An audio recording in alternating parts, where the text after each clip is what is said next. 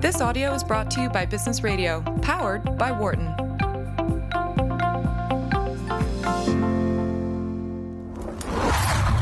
And now, from the campus of the University of Pennsylvania Wharton School, this is the CMO Spotlight. With insight from top executives on how to address the key challenges facing the business world and the marketing industry. Here are your hosts, Catherine Hayes and Jenny Rooney. Hey, and welcome to the show. It's going to be a great one, as always. I'm Catherine Hayes. I'm the co-author of a book called Beyond Advertising, Creating Value Through All Customer Touchpoints, and the founding executive director of the Wharton Future of Advertising program here. And I am with Jenny Rooney, wonderful Jenny Rooney, who has a little bit of touch of sun from the south of France. Very, very small. I think you were in meetings all the time. But so we'll be talking about that today. But I just want to welcome you all to the show. This is a show that we get pretty excited about because it's for marketers and really everyone who wants to know kind of what are the key topics, what are the key issues, what are the key challenges that chief marketing officers from some of the biggest companies in the world are thinking about and doing. So we'll be welcoming a couple to our show today. In fact, we'll be welcoming Nick Drake. He's the Executive Vice President of Marketing and Experience at T-Mobile USA. And secondly, in our second half hour, we're going to talk with Rick Gomez. He's the Chief Marketing Officer of Target. So it should be a great show. And Jenny, why don't you tell us a little bit about the theme of the show? Sure, yeah. So thanks, Catherine. It's always great to be here, and we always have so much fun once a month with the show.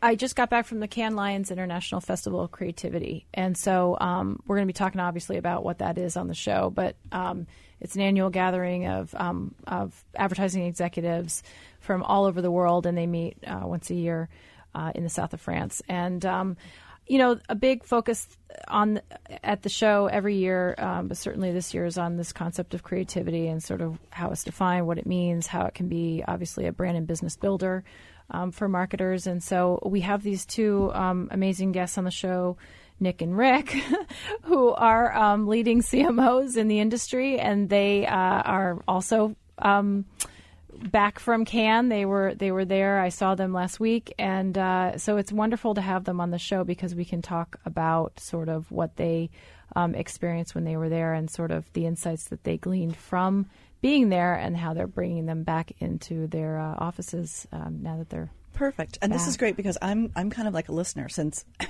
I did not go to Cannes this year. But you've been, Catherine. It's so fabulous. You've experienced it. It's not fear of missing out. It's knowing what you're missing out on, something like that. I'm not quite sure what that acronym might be, but I really am very curious to sort of see what the vibe was and that sort of thing. So with that, why don't we go ahead and get started? Sure, yeah. I'd like to welcome our first guest of the show. Again, it's Nick Drake. He's the Executive Vice President, Marketing and Experience for T-Mobile USA. Welcome to the show, Nick. Thank you so much, Jenny and Catherine. How are you doing? Great. Good Great. to talk to you, Nick. Thanks for taking time. I'm sure you're still catching up on everything, having been away at Cannes for the last week or so. You know, I'm just trying to get used to not having rosé thrown at me and people offering me a blockchain trial. But in a connected kind of a way, so rosé on top of the blockchain. I'm looking for the application here. They seem to arrive in equal quantities. But I can attest to the fact that Jenny wasn't there tanning. She was working incredibly hard. Every time I saw her, she was hosting an amazing event for Forbes. So, well, thank you for saying so, Nick. And it was great to see you and meet you there, really. So, this is great. It's fantastic. So why don't you just give us, maybe kind of start with the elevator pitch, just help our listeners remember. I think we all, as a consumer brand, have a good sense of it, but just a little bit about T-Mobile and what your role is there, your scope, and maybe a little bit about your journey coming to this particular job. Yeah, absolutely. My role started last August, so I'm relatively new in the position. Prior to that, I'd been the SVP of Digital, charged with leading T-Mobile's digital transformation. And we got to a point in that path where it became clear that we needed marketing transformation as well. And so I have a brand new role within the company where we brought together all elements of traditional marketing, including brand, etc., and put that together with the product management side of our business under the notion of creating all customer experiences in one place within our business. Amazing. Which has been a fantastic and really exciting ride. Prior to that, I've had a very varied background. Strangely enough, I started life as a professional athlete, or at least life at the age of 18, and was a rugby player in the UK. And I sort of fell into advertising when I got injured. And very kindly, a media agency said, you know, your professional sports background would be fantastic for our client Adidas or Adidas in this country. Mm-hmm. You know, would you like to come and learn the profession? So wow. I fell into it. I've sort of been forever grateful to the folks down at Aegis who gave me this start and showed me this world of advertising. And then I was really lucky when I retired a few years later. I was able to go back and play for a few more years. And when I retired, Adidas, who happened to be my sponsor, offered me my first start on the brand side in their global marketing team. And that's how I sort of fell into the marketing world.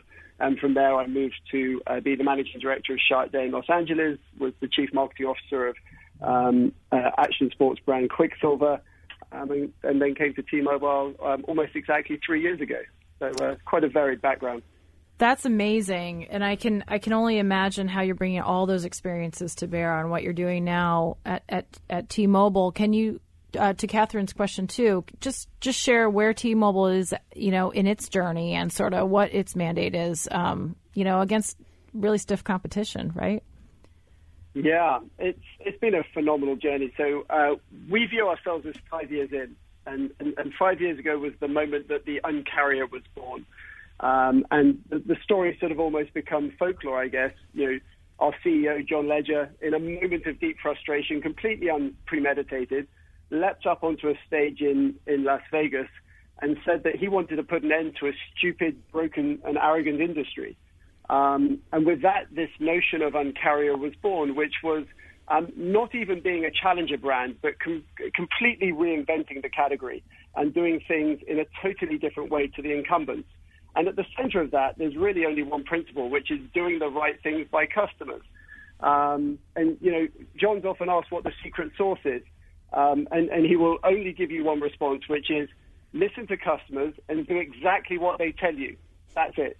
And that's how the company's sort of been moving forward for the last 5 years. And it seems to have been quite successful. I mean, we've had now, it's been 19 quarters of growth with over 1 million nets in each quarter. So we've moved from 33 million customers to 73 million customers in 5 years. And we've moved from being the number 4 carrier to the number 3 carrier. And we're chasing hard on the heels of the other guys. So it's been an exciting journey so far. That's amazing. What a story. Yeah, and talk about growth. And so you've been there sort of 3 years in.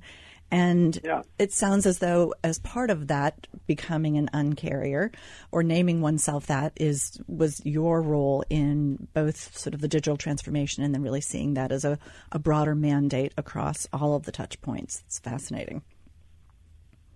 Yeah, it's really been a fun ride. I mean, of course, you know, as we said, it's experience which has really defined the difference between T-Mobile and our competitors. And so, you know, when I looked at the landscape and arrived here 3 years ago, it was quite clear that we weren't really where we should have been from a digital perspective. I think we'd focused on the parts of the company that touch customers every single day from a physical perspective. We have this notion of being frontline first. And so, you know, customer care had really changed its game and had become the best in the industry. The retail experience was you know, fully transformed in a very short space of time and has become best in class. And as we looked at the other places that customers were interacting with us, it was really clear that we were falling short and in the digital space. And so that isn't an easy thing to go fix. And so we came up with this notion of splitting the monolith. And that was separating front-end experiences from our legacy architecture. You know, we had systems that have been here for over 15 years. Right. And so the thought was, how could we rapidly iterate and generate much better customer experiences on the front end while allowing our engineering team the time and space to go re-platform, which is very hard to do when they get a series of orders running through the product management teams asking for constant changes to the back end to support front end changes. Right. And so the art was within a couple of years, could we radically change that front-end experience? And I think we've done a fairly reasonable job, in obvious places like transforming the T-Mobile website or our brand new customer service app. And I think we've even now pioneered into new spaces, working with friends at some of the social channels like Facebook, where we now have acquisition and care capabilities built within the messenger funnel, and we're actually the only telecom operator in that space at the moment. Wow. So it's been an interesting journey. So against that backdrop, because our show is talking about Cannes, which is one of the biggest events in the ad world still, with that background, with that experience, and coming from that vantage point, you go to Cannes, why do you go as a CMO who's sort of, overseeing all this transformation and obviously wanting to, I'm sure you go to tons of conferences and you're associating with other CMOs and you're hearing other things. But why specifically do you go to Cannes and sort of, especially coming from your unique vantage point? Yeah, Cannes has a number of different benefits. I mean, first and foremost, it's a learning center for me. You have, 11,000 delegates, I think, from 90 countries. Right. Mm-hmm. Sharing their thoughts and their ideas and importantly, their work. So, there's the celebration of what's considered best in class. On the fringes, people like Jenny are hosting exchanges of ideas. And I find that incredibly valuable because you don't often get your peers in one space at one time, even at forums, in the United States. And so to have the time and ability to sit down with, people like Rick, who I think you're speaking to later, mm-hmm. Who happens to be a good friend and somebody who's been helping us with our transformation a good deal, and asking those hard questions in a private forum, and candidly sharing best practices, I think is a unique gift. And I find this one of the most valuable weeks of my year. And then last of all, I like the fact that it's become a place where we are now setting standards mm-hmm. for all things in advertising. And, it's probably worthy of greater conversation, but there are some really important things happening in our industry at the moment that we all need to align around, and declare benchmarks and standards for them. And again, Cannes is becoming a great center, not just from a United States perspective, but from a global perspective for us as an industry, to think about the way that our business is conducted and to perhaps raise the bar, as we so desperately need to do in some areas. Let's talk a little bit about that. I think it'd be very helpful for us to get a sense of which kind of standards you're talking about and what kind of bars are being raised and to where and why. Yeah, I mean, there's a number of different places to go. And I think, the obvious one and one of the big conversations at Cannes was obviously what people were calling the Me Too effect. Last year, I think we were sort of at a place where people were sort of raising the question of, well, what should we do? And I think what was gratifying this year was we saw a change in the conversation, which was, this is what we've done, and right. This is what's more we're setting out to achieve. And that was from the perspective of gender equality and diversity and inclusion. And I think those are all three incredibly important topics, particularly within the advertising industry, which has not been a place of great equality, and still isn't in many places today. Mm-hmm. And so, for instance, I was on a panel with Eleni Santos from Unilever, who was talking about the Unstereotype initiative that they've just launched. She heads their diversity and inclusion initiatives, right? She oversees that's right. all that for Unilever. Yeah. I think she holds two titles. So I think she's the EVP of marketing and diversity and inclusion. Yeah. And so the Unstereotype initiative is requiring brands that sign up to pay a sum of money to the United Nations Equality Alliance. And they've set certain benchmarks and objectives. For instance, I think one that she spoke about was making sure that at least 50% of the directors that they work with are female in all of their advertising work. They've set very aggressive targets for making sure that they are a diverse workforce at Unilever. And so they've looked internally and externally at their partners and started setting some bars, and they've asked everyone else to come and join and participate. That kind of conversation I thought was incredibly important, really beneficial, and it was great to see what other companies are doing that perhaps we could learn from and participate with. And then, no less important, but, there were, Christine Lemkow was there talking about the Gun Safety Alliance, and then, the folks from Mars talking about Lion's Share, which was an initiative to protect wildlife and specifically how we treat animals in advertising. And I think the notion there was any advert that you featured an animal within, you would donate 0.5% of the media budget, again, to the United Nations, where the Lion's Share Trust would make sure that went to the preservation and good keeping of animals across the world. So there were a multitude and a great diversity of really important topics that I don't think have had substantial programs behind them before. And this became, I think, one of the key themes of the conference. Yeah, I mean, there's such agenda setting there, and I think that there's been so much conversation around this now, and actually action, right, to your point. Concrete, specific.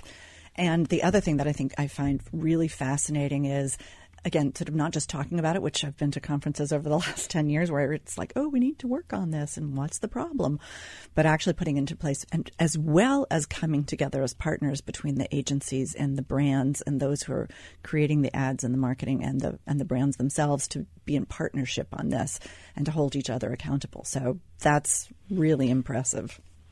Yeah, that's been fascinating.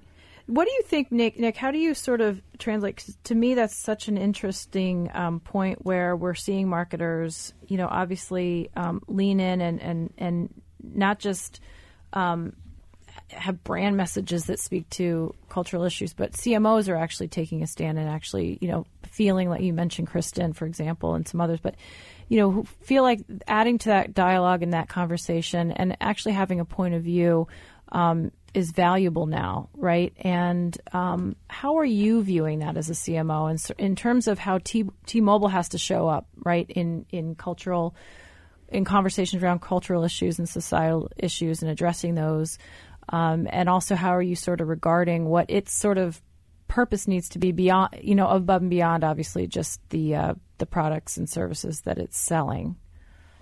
Yeah, absolutely. I think there's a couple of interesting things there. I mean, essentially with the popularization of social media, we live in a day and age of radical transparency. Yeah. And in a day and age where we need to earn customers' trust every single day. And so, first of all, I think senior executives within businesses have a responsibility to wear their brand and face it to their public and to their customers daily. And fortunately, T-Mobile, this is one of our core principles. I mean, part of the agenda that John set out to achieve 5 years ago was this sense that I mentioned previously of frontline first. But what that meant was that as executives of the business, we have to stand shoulder to shoulder with those that are dealing with customers every single day and answer customer queries ourselves.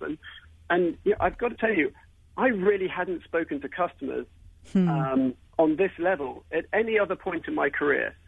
20 years in marketing and advertising, and we tended to be in our ivory towers a little bit. And what I loved about T-Mobile was the exposure to the things that we had sown on a daily basis. And people will often ask, how do you know if your business is working or not working?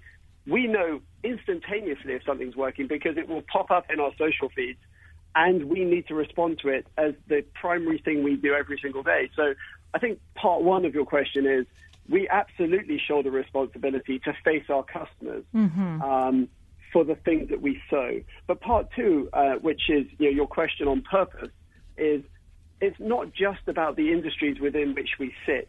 It's very clear, and this is a big topic at Cannes as well, that we've got to move from having purpose to bringing meaning to people. We're entering an age where we have deeper relationships with customers than ever before, and that brings with it tremendous responsibility. And so one of the things that I'm really proud that the T-Mobile team has done, in the last few months is really begin to recognize where bringing meaning and advocacy to things that sit beyond our industry and are a halo across all industries are incredibly important to bring our voice to. And so, some small examples of that would be, for instance, the Super Bowl spot, which is traditionally an opportunity for T-Mobile to poke one of our competitors in the eye and have some fun. Mm-hmm. And this year, we decided it wasn't a year for that. It was a year to talk about equality and work with Kerry Washington on the piece of work that we ran during the Super Bowl. Mm-hmm. And equally, I came out, and I think Jenny might have been there at the Tao, and we spoke about the fact that, we looked internally and said, you know what? We should be putting 30% of all of our media dollars behind social impact. And so we have a whole series of initiatives coming out this year because we feel the responsibility to bring more meaning to the term or the notion of changing wireless for good. Good isn't just industry changes. It's also about supporting things that matter socially. And that's been an important evolution for us and I think many brands this year, and was much spoken about at Cannes. Yeah, absolutely. And I mean, it goes without saying, obviously, though, at the end of the day, there's got to be a business imperative. I mean, there's a business imperative. So you ask any CMO these days and they'll be completely frank and say, but it's good business. I mean, this is what our consumers want. They want us to take a stand.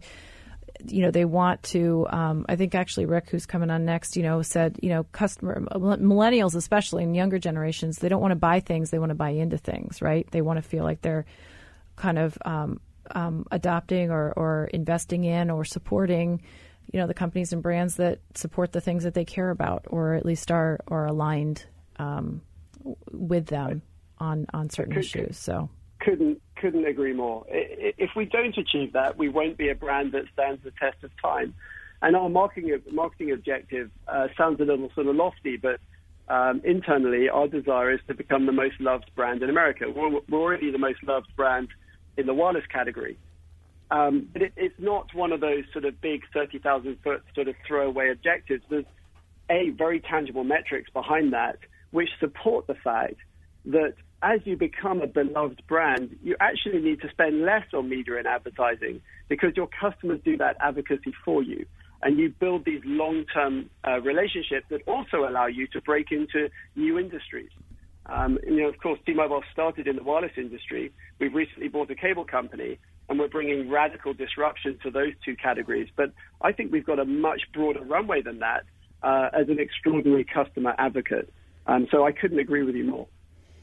And obviously you're in, from a growth perspective, obviously in very good shape, and that's been moving along. Do you think that makes it easier to make some of these choices and take some of these, what could be considered risks, to move it away from sort of the tried and true media buys to something that's more aspirational and perhaps a longer term investment? Yeah, it's a fantastic question. It's something I often, people say, what keeps you awake at night? That's one of the things I ponder, which is, are the decisions we're taking based on the luxury of growth? But I would argue that it shouldn't be. Right. And it's obviously much harder if you're in the shoes of, let's say, one of our competitors that are, in decline at the moment, where you're forced to look at marginal changes to drive the sort of returns that shareholders are looking for. But I truly believe that if you focus on customer experience, always you will see the economic returns provided. And as you were connecting the dots, but, as part of customer experience, things like having gender equality and diversity in your workforce drives greater innovation and leads to those fantastic customer experiences. And it attracts people to want to work for your company too, which is obviously the other thing that a lot of CMOs are focused on right now. Yeah, no, absolutely. So, I'm listening to you, Nick, and I'm thinking about folks who might be listening on the call who might be at smaller companies that are just starting out, or, you have such amazing experience and a variety of experiences at different types of company, agency side, other clients. T-Mobile has such a rich history. From your vantage point, especially when we get into these concepts of, meaning and cultural relevance and purpose and, and starting to your point just now, going beyond just talking, just selling the product or service, right, and pitching the next great thing, and it's actually letting your consumers know what you stand for. And what advice would you give to companies that don't have that, benefit of time yet, or that track record or that experience? We're considering it. Yeah, is that something, especially when authenticity is so key? How any just quick words of advice for companies that might be trying to get their heads around how do I approach that concept and achieve that? For me, it was a Chiat-Day philosophy, but I know it's sort of been adopted widely elsewhere. But it always started with finding your brand's belief and then your brand's behavior, which I think Simon Sinek has decoded quite nicely with his why, how, what. Pivoting to why you exist, being explicit upon that, and making sure that everything you do that a customer touches or sees or feels ladders up to that belief will be transformational for any business of any size. And it slightly decodes John's notion of putting customers first. If your reason to exist aligns with things that your customers are passionate about, feels like it represents values that they hold, then you're building a brand that becomes part of their lives. And I always start in that place. And again, Chiat-Day has traded off this for many, many years. But whenever we received a new client, we would go back to the drawing board, literally, and focus on why do you exist in the world and what is your purpose. And from that point, you can start building a brand that will truly stand the test of time. So I would say if you're thinking about bringing purpose to your work, jump onto YouTube and watch Simon Sinek's 20-minute TED Talk around the why, how, what. I think it was called The Golden Circles. Right. Fantastic. Well, I think that's a wonderful way to leave our conversation. It's certainly something that I'm excited that we've been talking about this for a few years in terms of what it could be, but to have so many great examples, including yours at T-Mobile, to see it really happening and for you all to be talking about it so eloquently, I think is fantastic. So with that, Nick Drake, thank you so much for being with us today. Thank you so much for having me. It's been great fun. For more guest interviews, check out our Wharton Business Radio Highlights podcast on iTunes and Google Play.